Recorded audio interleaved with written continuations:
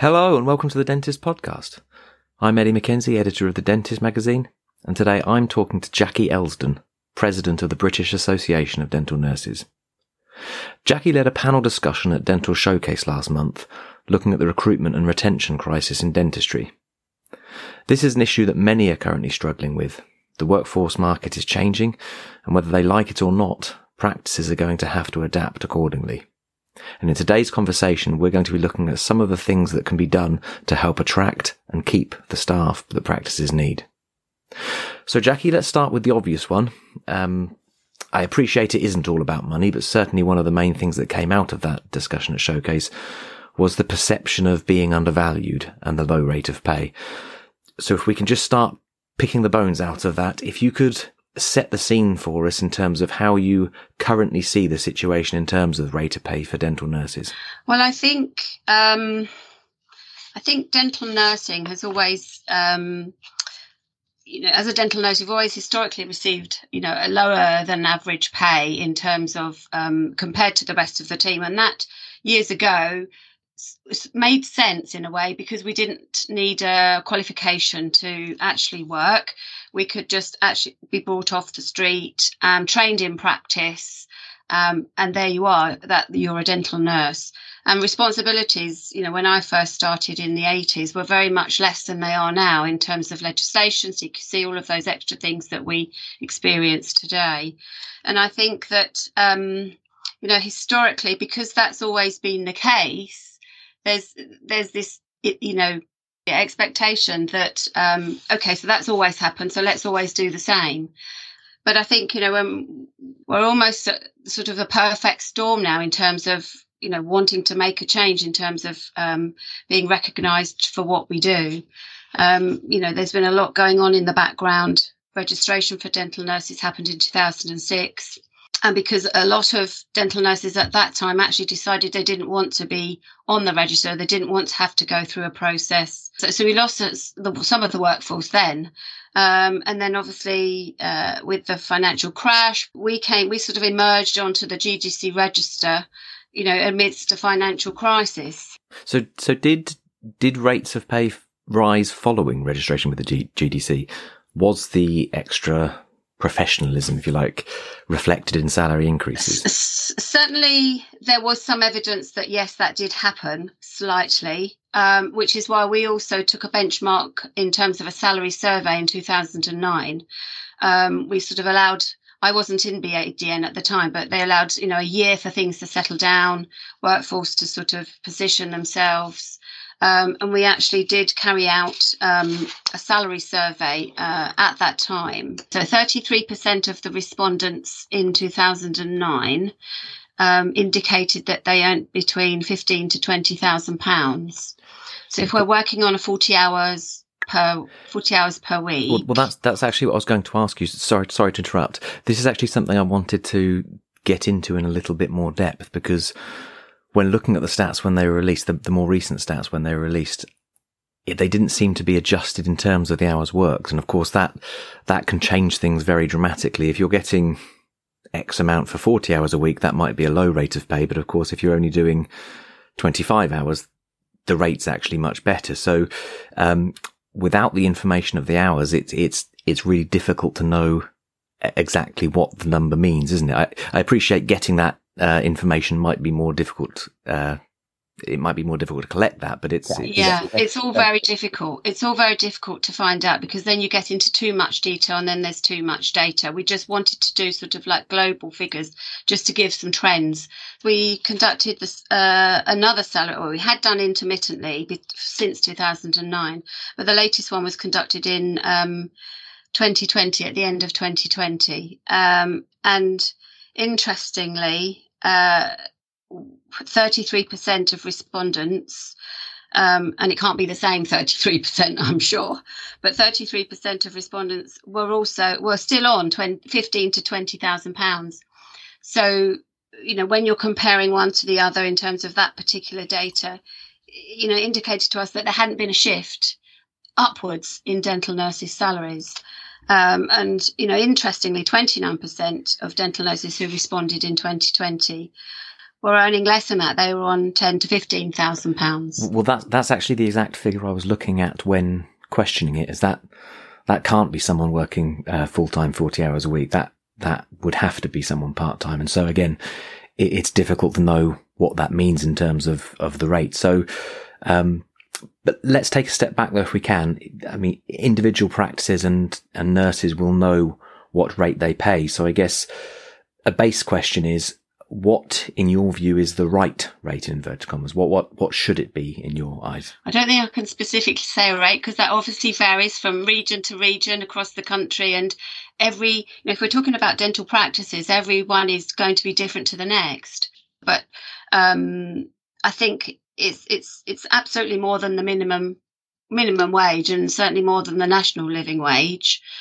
When you think about the training that they've been through, and the value that they can add to your practice.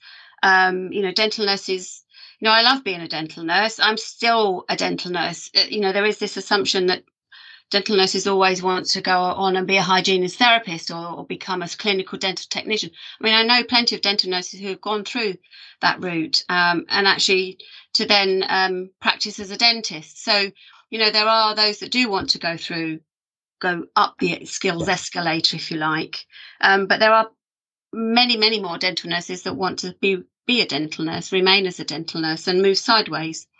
And I think, it's very difficult to actually put a figure on anything. I think it's all about understanding each other. So for the dental nurse actually to understand how a dental practice works and operates, and not simply comparing it to another industry or another profession, but also for the employer to understand, how much respect and acknowledgement a dental nurse desires, in fact, and they would love to stay at the practice if they're given more responsibilities and acknowledged for that.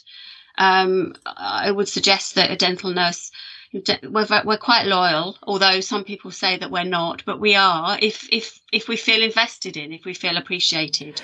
Well, just on the point specifically on loyalty, it's an interesting point, because whilst I think most people at face value would say that loyalty is a good thing and therefore should be valued, often the reality is the opposite, and people end up being almost punished for their loyalty. Generally speaking, people who move jobs more often are rewarded for doing so with a larger salary. That's just the nature of the market. If somebody is loyal, the chances are they'll put up with more. They'll put up with a lower salary. They won't be as forthright in demanding more. So loyalty can actually work against people. But this actually does introduce the subject of value and worth, which I'd like to explore a little bit as well, because sometimes in these conversations, when talking about what a role is worth, we say that somebody should be paid more, and we make almost a moral judgment about it, that a role should be paid a certain amount. But actually, it's not really a moral question. It's an economic one, and the market decides what value something is, and there are a range of factors that make up something's worth, and it's not just a case of one side saying that they should be worth more. I mean, it's just all about supply and demand, isn't it? Yeah. With anything, really. So, potentially I think dental nurses are in quite a good position currently to actually negotiate professionally with their employers, if and if they're not happy about something, then to actually bring that forward. Don't be shy, don't be timid. It's important that you do raise your voice, not shout, but bring your voice to be heard, and negotiate with your employer, talk to them, which is about each side. So dental nurses speak up and say what you feel, and practices listen to what's being said, but also the both of you understanding that you still have to make the business work, and how do we do that? So maybe, make it a little bit more inclusive, in terms of, deciding what you feel you might be worth, for example. Yeah, it definitely needs to be a two-way conversation where both sides understand how a particular rate or value has been reached. But just to go back to a point made at the panel discussion at Showcase, I think it was Rebecca Silver who said, negotiate with your dentist or practice manager if you're confident enough to. And of course, the trouble with that is you have to have the conversation regardless of how confident you are. It's a difficult one, isn't it? I mean, a lot of people aren't comfortable having those types of conversations, and with good reason, it can be quite intimidating, particularly if you feel like your job is on the line if it goes wrong. So what would you say, or what would the BADN say to those who are less confident? What should they do? How should they approach things? Yeah, it's all about taking a breath, really, isn't it? Taking a step back and talking to someone else that's independent from the situation, so that maybe you can share, what you want to discuss with them, and talk about it in a way that's, a little bit not as heated, not as stressful. And, it might be that, you can find someone to go with you to help mediate, or to, practice manager, for example, talk to your practice manager. They're equally as important in terms of negotiations. They're sort of in between, aren't they? So, ideally, if you can approach them and ask them for some support, but I mean, if not, then, come to, at BADN, we've got,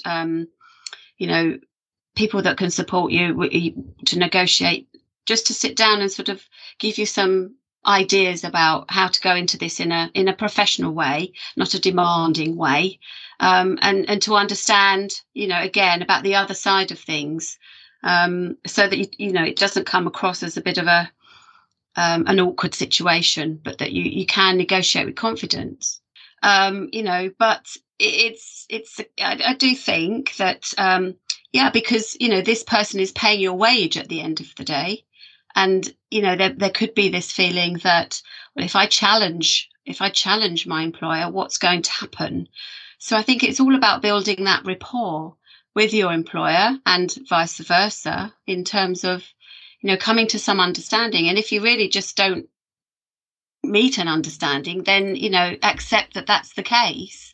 And sadly, you may need to look for something else. But, if you can really, express, as a dentalist, express how you feel about where you want to go and what you want to do, and what you feel that you're worth, is entering into those negotiations with a little bit of confidence, and that will grow. It's trying to bring the two sides together, really. Yeah, and I think that's actually an important point. I'm sure there are some dentists or practice owners listening that are slightly uncomfortable with the idea of encouraging dental nurses to be confident when negotiating. But actually, these types of conversation, when done properly, there is actually a massive benefit to the practice as well, isn't there?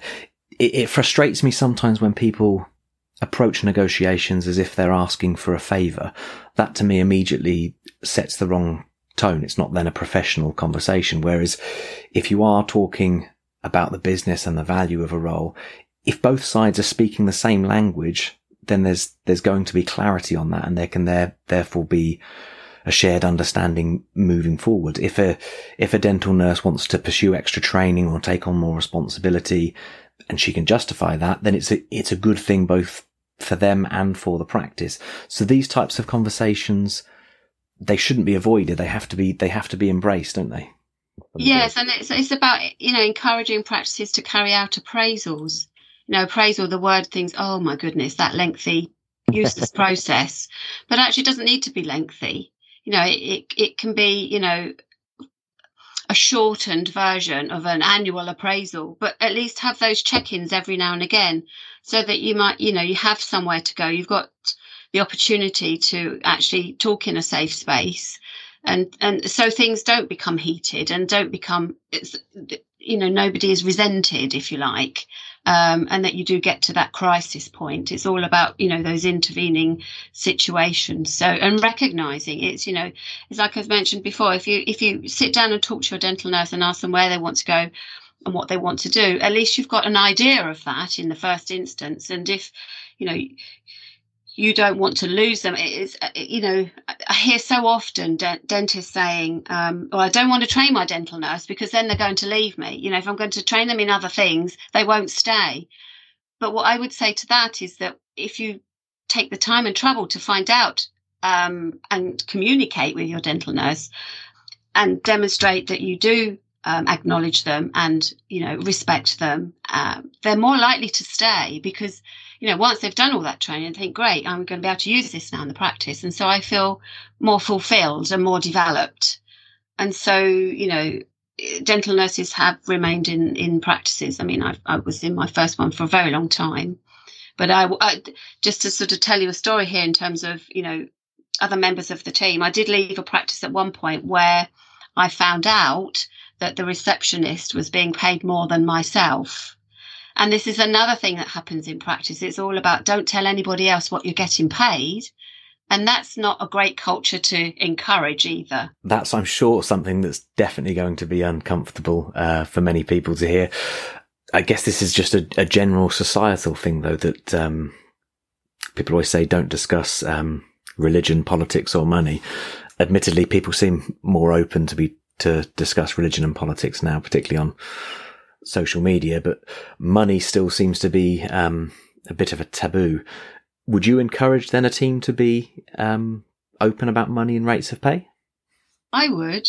I mean, it's not always an easy thing to do, and a lot of people like for that information to remain private. So I fully understand that. But if we're thinking about, working together in a culture that's productive, and, you have respect for each other, I mean, there is going to be a hierarchy. That goes without saying. It would be nice if it was a flattened hierarchy, but there will always be a pay difference, between the roles. That goes without saying. But, in terms of there being some sort of transparency amongst staff, it means that everybody knows where they're going and they would have aspirations to go within that practice to another role potentially. So whilst I was saying maybe not all dental nurses might want to remain as a dental nurse, some might want to actually move through those roles in that particular practice. And look at it from a business point of view. If you've got a dental nurse that can do some of the things, let's say oral health clinics for children and families, that type of thing, you can add value to your practice and your patients will be, our practice does that. So you could have a dental nurse leading some clinics on that. That's just one example, but it's thinking about different things with your dental nurse, in order to encourage them to stay with you. Just talking there about value and understanding value, and the different services that nurses can provide. I guess one of the difficulties is that dental nurses don't bill patients directly for their services.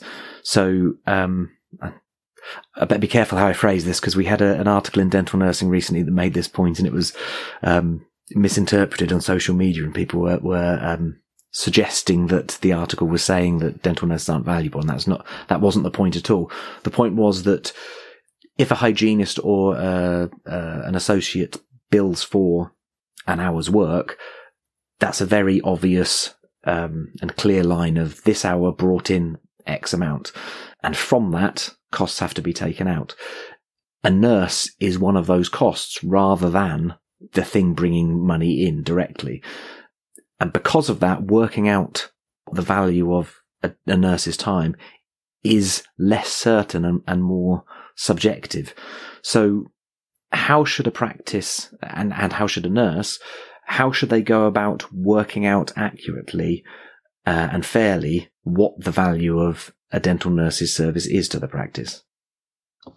Well, I guess it depends as to where, like I said before, it depends where you are, I guess, in the country. Cost of living is different in different parts of the UK.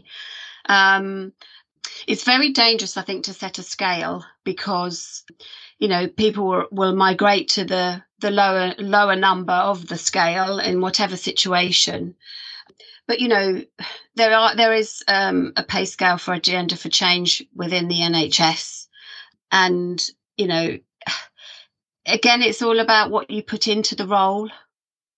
So, if you have additional responsibilities, there might be a situation where you feel that you might want to negotiate for a little bit more money. Even 50p extra per hour might make the difference in terms of that nurse staying or that nurse going. But until you explore that, you don't know. And from a dental nursing point of view, we're passionate about what we do. And like I said before, I've been a dental nurse for, I don't know, I dread to think, I think it's about 4 decades. But, at the end of the day, I think it's all about us as dental nurses also being confident in finding roles that, might be earning some more money, but in a different area to where we are. I mean, I think traditionally, locally, we might just land in a practice in the town where we're living. So, it might be that you might have to explore other opportunities in secondary care, for example. There's a bit more of a structure and there's a bit more of in terms of pay and career progression. So, within a hospital situation or community situation, you might find that you can move on and you can increase your pay that way.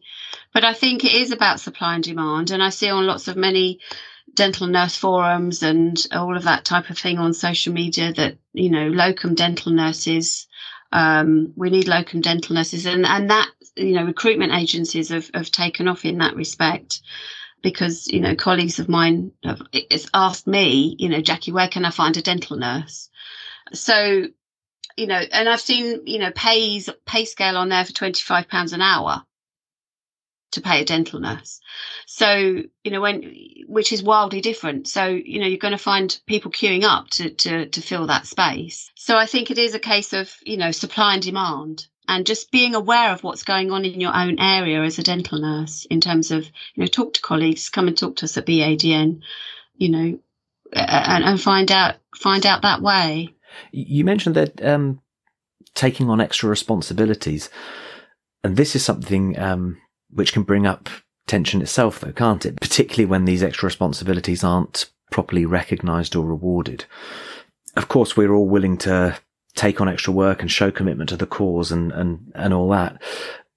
And that's a good thing. But if it isn't made clear that it is a short-term measure or that there does need to be recognition eventually from this, that can create resentment from people. If you do extra for too long, it's no longer seen as extra. That's then just your role effectively. So whilst it's good not to be seen as a job's worth or someone who doesn't muck in, equally, nurses have to protect themselves from being taken advantage of. So when is the right time to have that conversation? Would you encourage a dental nurse to say from the very beginning when asked about extra services, what's the remuneration, or when's the right time to do it? Well, for myself, I certainly would.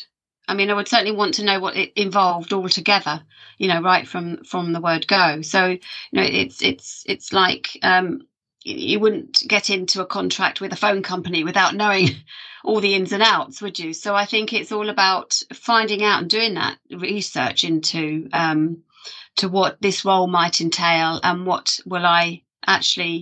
how will I benefit at the end of it? Is it going to be more money in my pay packet, or am I going to be awarded, another week's annual leave? Let's say, we can all dream, but it's, I think you're right. I think unless we sort of make a stand and actually start to be aware of our own value ourselves, it's a difficult ask then, isn't it, for someone else to do the same.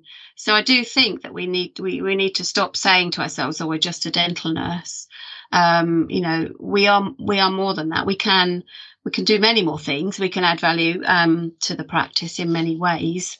But I do think you're right. I do think that I certainly would, if before I got into any additional responsibilities, I would want to know what that entailed. Does having the conversation in that way actually make it easier for the practice owner or manager? I'm sure some won't like the idea of every duty or request being answered with a "what's in it for me," but does having the conversation where there is clarity in terms of the value of an activity actually make it easier in some ways? I assume it's perhaps easier in terms of getting buy-in from dental nurses when they're asking them to do extra work, and equally if the nurse suggests something or wants to take on an extra service and make a positive business case for it, it's much easier for the manager to accept or reject based on the business case. Yes, absolutely. I think, and as we said in the beginning, practices are small businesses, aren't they? So they need to, balance the bottom line. So it is a case of, I do agree with you that, we need to stand for what we feel is our worth, before we actually enter into anything like that. But it's having that information behind you as well. So if you are asking for something, or you do want to take on more responsibility, even if you haven't been asked to do it yourself, take all of that information to the practice owner, the practice principal, or whoever it is that you're working with, and say, look, I really want to do this. I think this is, how it might turn out. These are the financials. This is what the outcome would be. And in terms of your practice and the business, we're going to get X amount of, other patients into the practice because of this service that we can now offer. So I think looking at it from a business point of view, rather than it would be really nice if, because that doesn't show any degree of confidence, if you like. It's just a nice to do, and we all like to have nice things. But, at the end of the day, it does come down to the financials of everything, doesn't it? The pound rules everything. The pound rules everything. Although, having said that, going back to the discussion at Showcase, it was interesting that whilst money is obviously important, a driver for a lot of nurses seemed to be other things as well, such as time off to study or opportunities to expand their knowledge or progress their career. And those things can make a huge difference, can't they? Although actually, the thing that really surprised and shocked me a little bit about that conversation was the fact that some of the dental nurses were saying that what they really wanted and would particularly appreciate was just basic respect and politeness. The thought that isn't happening in some places just seems incredible. Absolutely. It is all about that respect for each other. There's plenty of small little things that seem, insignificant, like your reaction, just smiling and actually just having a pleasant conversation. It's even just when you're closing down at the end of the day, say to your dental nurse, or can I just help you with that? Can I just empty the bin? Shall I take them down to the bin store? Or, before you run over at the end of the day, ask, don't assume that your dental nurse will stay, and don't make it a habit either. It's all about respecting each other's space, but, it's about smiling in the morning and speaking to the dental nurse. I mean, I worked in practice where, I wasn't allowed to talk to the patients even. So, it's yes, I mean, we are going back a little bit in time there, but, it's having that, because let's face it, if you're full time and you're in practice, you probably are at work longer than you are at home, your waking hours, obviously. So it's all about being valued. So I don't know, small things like doing something for a birthday, for example, bringing cakes in, or cakes and sweets are everywhere in practice, right? But, something to acknowledge that it is those little small things that often all add up to make it, much more meaningful as to why you're there. And generally just being helpful and understanding. Well, you said there that it's just small things, and this is going to sound horribly cynical, so I apologise in advance, but they're also relatively cheap things too, certainly compared to a big pay rise anyway. So if being nice is the thing that keeps dental nurses happy, or it keeps them at the practice, it could actually save the dentist a lot of a lot of money and a lot of hassle too, couldn't it? Jacqui, that's about all we've got time for, I'm afraid. Thank you so much for your time today. It's been really good speaking with you. Just finally, if anyone does want to get in contact with you or wants any more information about the BADN, where can they go? Yeah, so the website's all the W's, badn.org.uk. But yes, Google us, it'll come up on Google, and you've got all the contact details there in terms of the head office number. But yeah, so thank you for the opportunity to discuss what we've discussed today, Eddie. It's been really interesting.